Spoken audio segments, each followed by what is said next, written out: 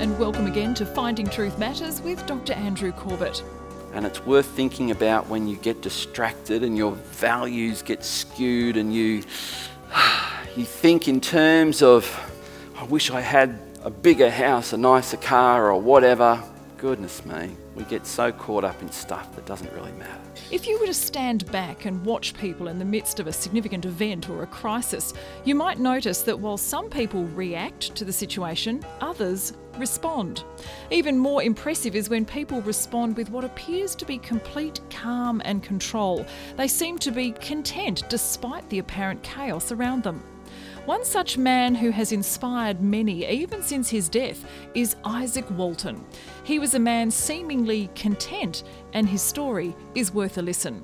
So let's join Dr. Corbett for a morning with Izaak Walton. Let's pray. Father, we come into your presence now, and there are some here who are weary, who are tired. There are some here who are discouraged, and I pray that today they would leave this place saying, man, I was glad I went to church today. And Father, there are some here who have doubts, they have questions, they are wondering how real is any of this. Perhaps they are young, perhaps they are teenagers who've been disillusioned with people perhaps who haven't lived up to what they thought they should have. And perhaps there are older folk here who've been hurt by those who have claimed to be Christians but barely lived it. And so Father, I pray that today you would deal with each of us where we're at. May we each leave here inspired, more informed and more ready to come into your presence, I pray. In Jesus' name, amen. I want to introduce you to three people, two in particular, and chances are that quite a few of you have never heard of two of these people. And so I want us to spend the morning with a fellow by the name of Izaak Walton. Now, there may be some here who have heard of Izaak Walton. If you haven't, hopefully by the end of this morning you will be acquainted with him and I hope inspired to get to know him a little bit more. I'm going to call him the complete man, and the spelling is not a spelling mistake. The spelling is how he, in that time of the English language, the word complete was spelt. So he's the complete man, and I want to also bring along two other people who I think will help us to appreciate Izaak Walton. First one, if you can see on the screen there, is Nicholas Herman, and the other one is a bloke by the name of Frank. But you'll get to meet Frank a little bit as well. He's going to tag along. I preface what I'm about to say about these gentlemen with this scripture. It's interesting that in the Old Testament the word contentment does not occur. And it occurs once in the New Testament, and this is it. I think the thought of contentment, the thought of being grateful for what you have, occurs all through scripture. But this is a good verse to sort of put down as a foundation, and hopefully as we put this up as a bit of a lens, we'll look through this lens at the lives of these three people, and if we get a chance to have a talk with Frank, you'll get to meet all three. Now, godliness combined with contentment brings great profit, or depending on your translation, great gain. Godliness with contentment brings great gain. I want to take you back to the early 17th century, 1611 in eastern France. If I said to Christians and Bible students, what is significant? In fact, Alan, what is significant about the year 1611? You're at Mr. Bible Society. The publication of the King James Bible. And that should tell you two things. One, he knows a little bit about church history and Bible history. Two, it should tell you who was the king of England at the time, James I. And it should tell you nothing about what was happening in eastern France. But these were tumultuous times. In 1611, in eastern France, a young boy, as boys are normally born, was born. His name was Nicholas Herman.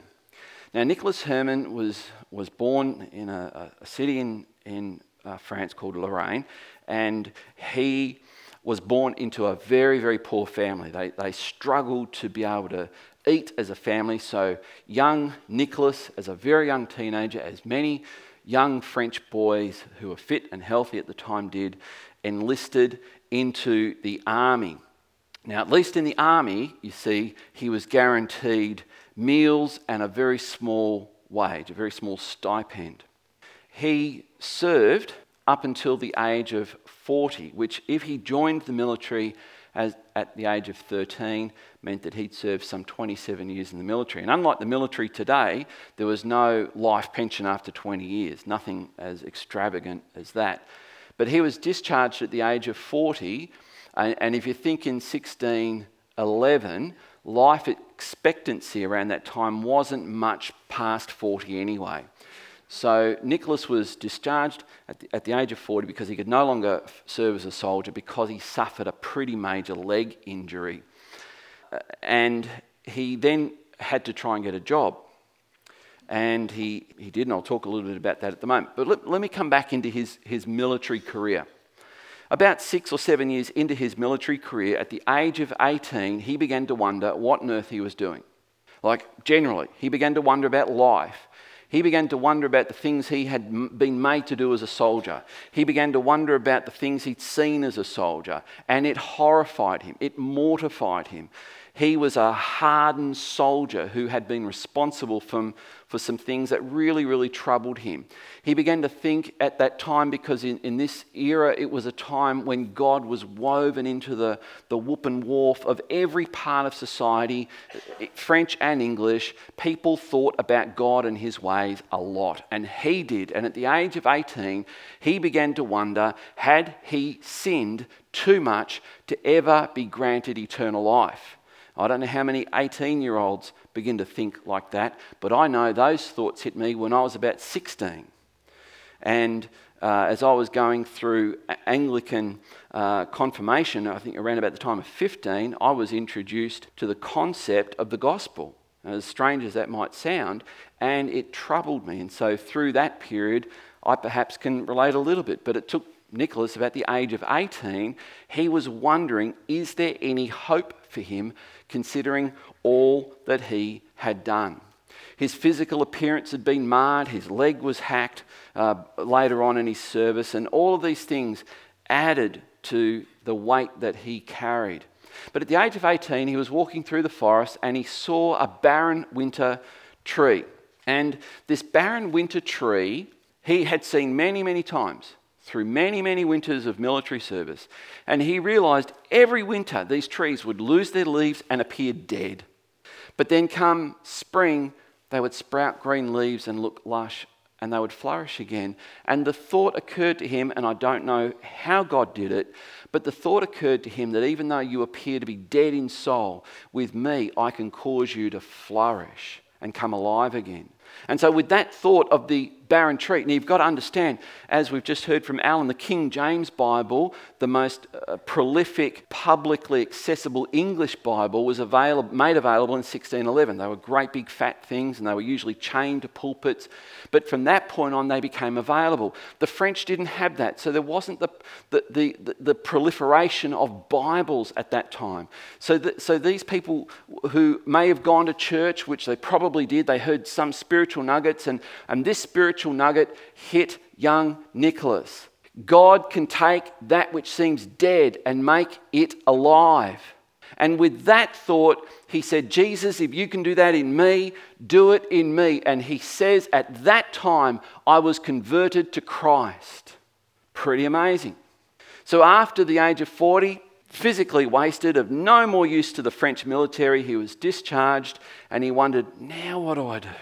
And ironically, for a man who really only had the use of one leg, he became a footman, which sounds pretty weird. It sounds like you're a messenger or something. That's not quite it. A footman rode on the carriage and really had one job to do: get off the carriage and open the door. And so that was what he did for the treasurer of France, who took pity on an ex-serviceman and gave him the job of opening his carriage door. But Nicholas describes he was so clumsy by this stage of his life that he was always breaking things for the treasurer. And so he realised being a footman with one usable leg was not going to be a really good career for him. So he had a go at waiting on tables, but he would break plates, cups and saucers, and he would just make a hash of it. And so he just didn't know what to do. And so he decided that he was now of no use to anyone. And so, having been converted at the age of 18, he said, well, if I'm of no use to anyone, maybe I can be of no use to God. And so he said, God, can you use me? Because I now realise that from what I've done, the sins of my past, I don't deserve any pleasure, any satisfaction for my future. I just come to you and I'm prepared to live the rest of my life for you in utter misery. That was his prayer that he records. So he applied to join a monastery. They looked him over and said, no way. No way. You would be a drain on the monastery. We can't have you, because monks at that time had to contribute to the life of the monastery, and they said this bloke was just useless. So he's having it left, right and centre. So desperate, not knowing what to do, he heard that there was a vacancy for someone to clean and cook at a nunnery. So he applied at a nunnery. The monastery rejected him, and then he applied for this position at a nunnery, and they were desperate. They accepted him. He was accepted into the Discalced, which means barefoot, Carmelites in Paris, where he would serve for the rest of his life. As was customary, he became a monk, and a monk means you're not ordained to the priesthood. A monk is a layman, someone who hasn't done any particular theological training, but they commit themselves to God. So he was a monk in a nunnery. He must have been a pretty ugly looking brute, because he describes himself like that. He was getting on and he was cleaning, and one of the things that he did, as was customary, was he took a new name. Monks it was kind of like dying to who you used to be, and now you develop a new identity. And so he took a new name, the name Lawrence of the Resurrection. Think barren tree, think alive tree. He took the name Lawrence of the Resurrection. This scripture shaped his life, or these scriptures. Will any one of you who has a servant ploughing or keeping sheep say to him when he has come in from the field, come at once and recline at table? See the picture? Jesus is giving this, and he's describing someone who owns a farm and has servants, and the servants come in from tending his farm, and there he is at the table waiting for his meal for the servant to prepare it. And you say, oh, you've been working hard. Why don't you sit down and I'll serve you? Jesus says, what master is going to say that? The answer is none. The master instead is going to say something different. Will he not rather say to him, prepare supper for me, and dress properly, and serve me while I eat and drink, and afterwards you will eat and drink? And as Nicholas gave himself to be a cook for a group of nuns, this scripture became very precious to him. Jesus goes on and tells the story. Does he thank the servant because he did what was commanded? It's a rhetorical question, and Christ is looking for an answer, and I think the answer is no. Because the servant has just done what servants do. And Nicholas had resigned. Now Lawrence, who became known as Brother Lawrence, as monks were known, was resigned to the posture of a servant for the rest of his life. So you also, Jesus said, when you have done all that you were commanded, say, we are unworthy servants. We have only done what was our duty. This is a good thing to remember for those of us that have ever prayed a prayer. Jesus, have your way in my life. I just want to serve you. Because Jesus says, do it expecting nothing. Not even, did you notice in this story? Not even a thank you. Now, please don't misunderstand me or the one I represent. He's not saying that we should never thank people. But from the servant's position, it's done with absolute delight. And this was Nicholas's position. He saw everything that he did as serving and worshipping Christ. This is what he wrote. We can do little things for God. I turn the cake, that is frying on the pan, for love of him. And that done, if there is nothing else to call me, I prostrate myself in worship before him who has given me grace to work. Afterwards, I rise happier than a king. It is enough for me to pick up but a straw from the ground. It's a cleaner for the love of God. He literally had to clean their toilets. And as he did, he thanked Jesus.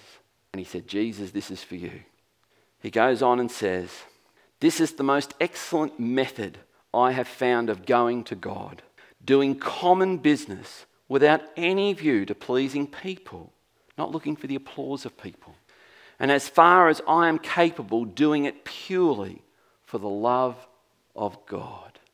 Former soldier, given his life over to doing what he could to serve God.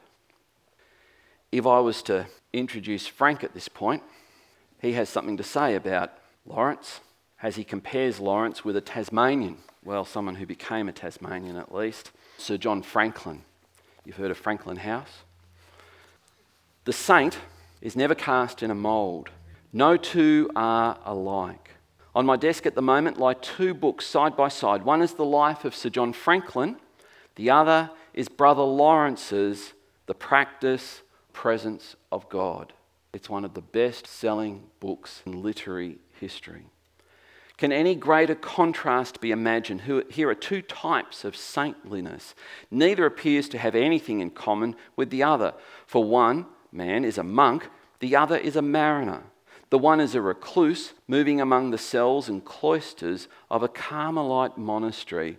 The other travels over all the continents and sails into all the seas. The one is essentially an ascetic. The other is essentially a man of the world. The one is pale and thin and sad. The other is bluff and bronzed and jolly. And yet I am impressed at this moment, writes Frank, not by the contrast, but by the similitude. Let us look for a moment beneath the trappings alike of the monk and the mariner, and in each case let us search the soul of the man. I have quitted all forms of devotion, says Brother Lawrence, but those to which my state obliges me, and I make it my business only to persevere in his holy presence. I am assured beyond all doubt that my soul has been with God above these 30 years.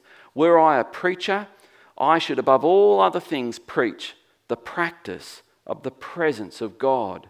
And were I a director, as in a spiritual director, I should advise all the world to it. So necessary do I think it, and so easy too.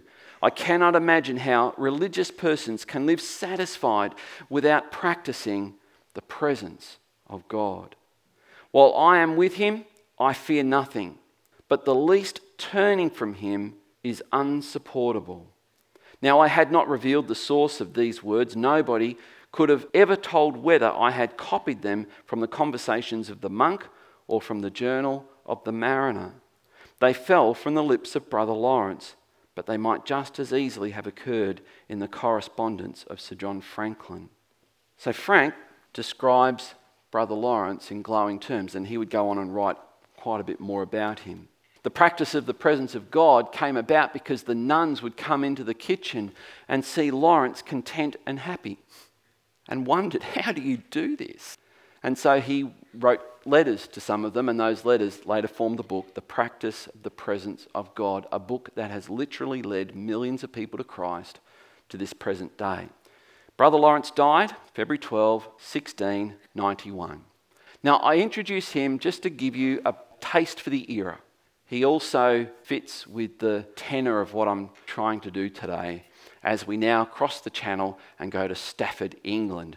We're going back just before Lawrence was born to the year 1593. In that year, Isaac Walton was born. Isaac Walton's father, interesting for those who are anglers will appreciate this, his name was Jarvis. And he died when Isaac was just about 2.5 years of age. Isaac's mother lived just long enough to teach Isaac about God. Nothing is known of Isaac's education, but he became an accomplished poet, biographer, and editor while learning his trade as, and I hope I've got this right, I'm going to say metal worker. The actual terminology is ironmonger, but I think that means works with metal. He moved to London and set up a shop in which he sold his wares. He was in his 20s at the time. He joined St Dunstan's Anglican Church and was pastored by one of the leading preachers in London at that time. His name was Dr. Donne, who greatly influenced him, and he actually was a pastor. He took Isaac under his wing. He spent time with him. He read with him and taught him things. Later on, Isaac, so impressed with his mentor, wrote a biography, a sermonic biography of the late Dr. Donne. Sermonic means he was able to weave some of his pastor's sermons into the telling of the story of his life.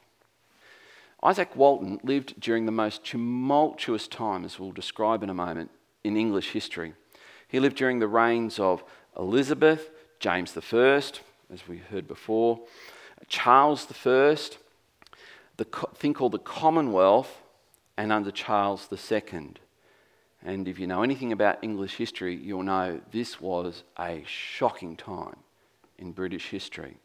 But we'll come back to that in a moment. I want to paint a picture of the background to Isaac Walton's life.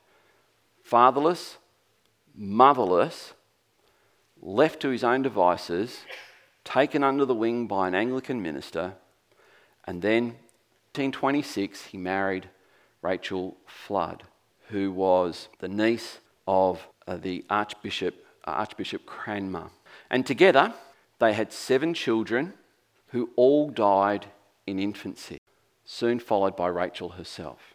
You get the picture of this guy's life.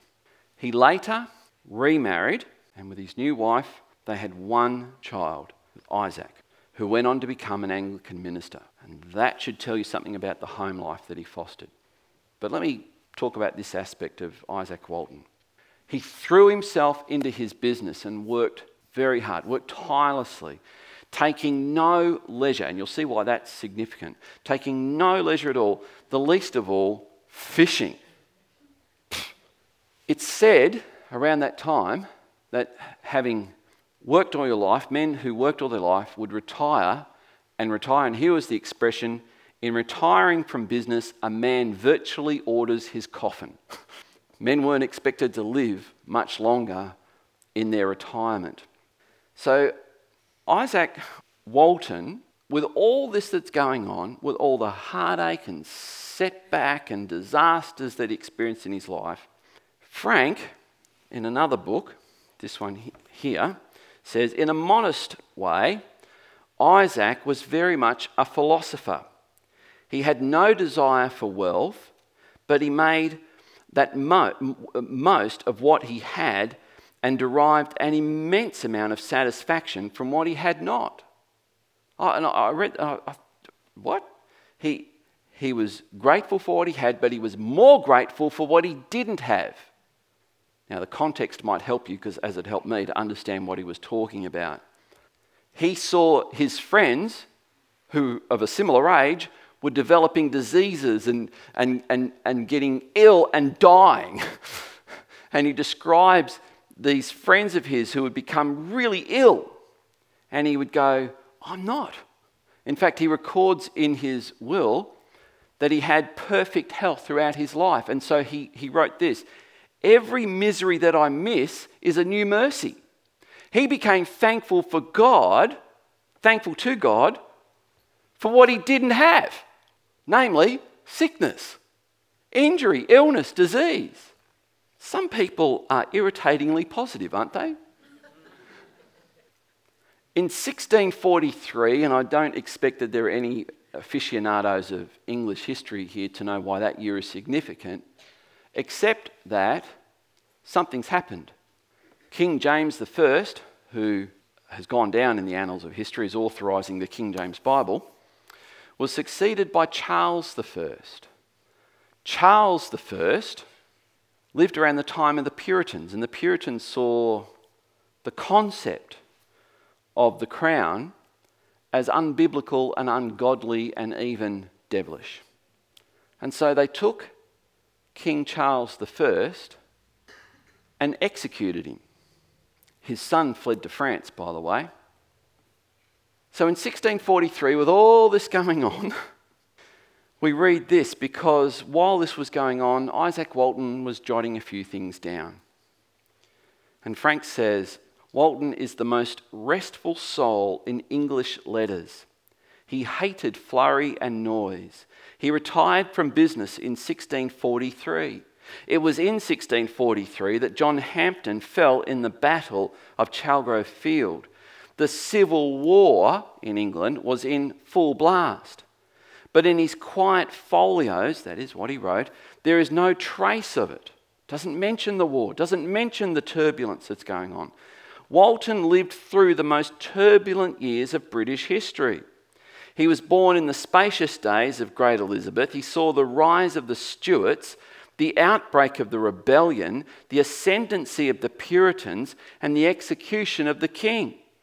He lived all through the days of the Commonwealth and witnessed the Restoration, when the English experiment of dissolving the Parliament and having a supposed Holy Parliament didn't quite work, and they reinstituted the monarchy and brought Charles II back. That's just, by the way, that's a footnote on that. Yet, though England was a cloud of dust at the time, not a speck or a smut permitted to settle upon any of Isaac Walton's pages. As he put the finishing touches to his manuscript, the streets of Worcester, not far away, were choked with slaughter and bloodshed. But he never for a moment was he caught up in the spirit of the storm. He never hurried.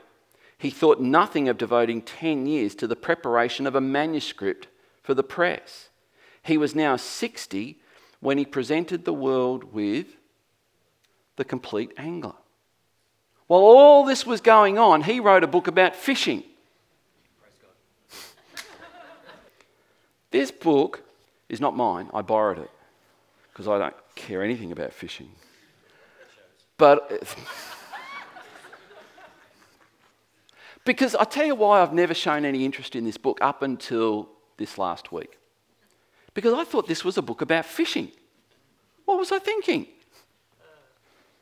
You could forgive me for thinking it was about fishing because it's called The Complete Angler.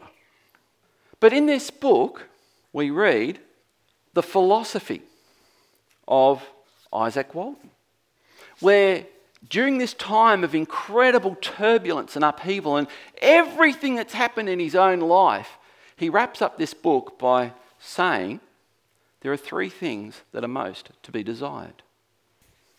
Number 1, a good conscience.